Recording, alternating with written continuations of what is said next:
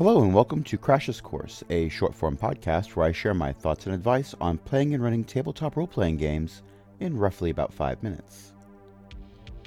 Today I'd like to talk about an invaluable tool in my arsenal, reskinning. The term comes from video games, but it's essential to how I run my TTRPG sessions. When I'm running adventures, I like to tailor encounters to match the theme of the session.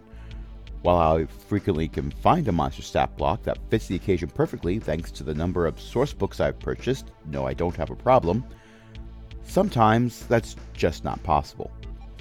To fix this, I'll find a stat block that's more or less doing the same thing I wanted to do and ignore the appearance and lore descriptions completely. For example, in a recent session of my home D&D game, the party went to a farm where the resident kobolds ran daily sheep races, and everyone was shocked to discover gambling was involved.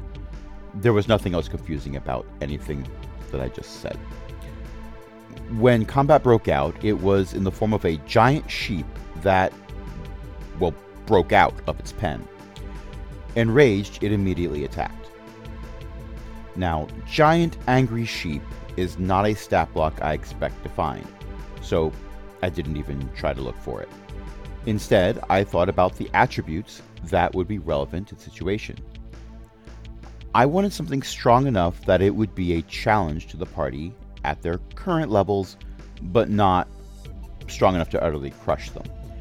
If the damage, health, and armor of this thing are too out of bounds, it's less of a fun encounter and either a campaign ender or a situation where the players ask why they had to roll for initiative. I wanted it to be big.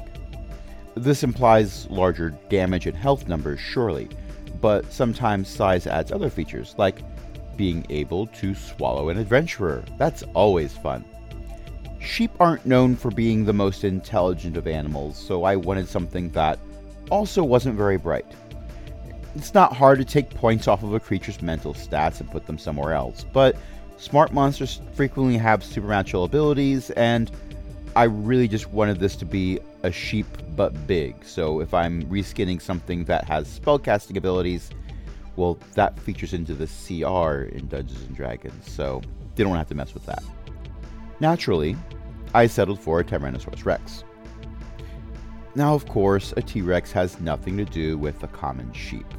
In regards to fluffiness, it could even be considered an anti-sheep. In regards to eating habits, it's the being you introduce if you have a sheep surplus, just to even things out. With that said, players don't normally get to see the stat blocks you're using. A T-Rex is not known for their intelligence. A challenge to the party at their current levels is something that was going on here, and its size adds some nifty attributes to its bite attack. None of these are things I needed to change. I kept the tail attack, but changed its name to Stomp, so otherwise no changes at all. If we were running a Theater of the Mind game, I'd have stopped there. As we did have a virtual tabletop, in this case Foundry VTT, I went one step further and added a T-Rex onto the map before the game. It's in the SRD, so this part was trivial. With that done, I changed the name to Ovis Aries Rex, Ovis Aries being the scientific name for sheep, and added art of the cutest sheep I could find on openclipart.org.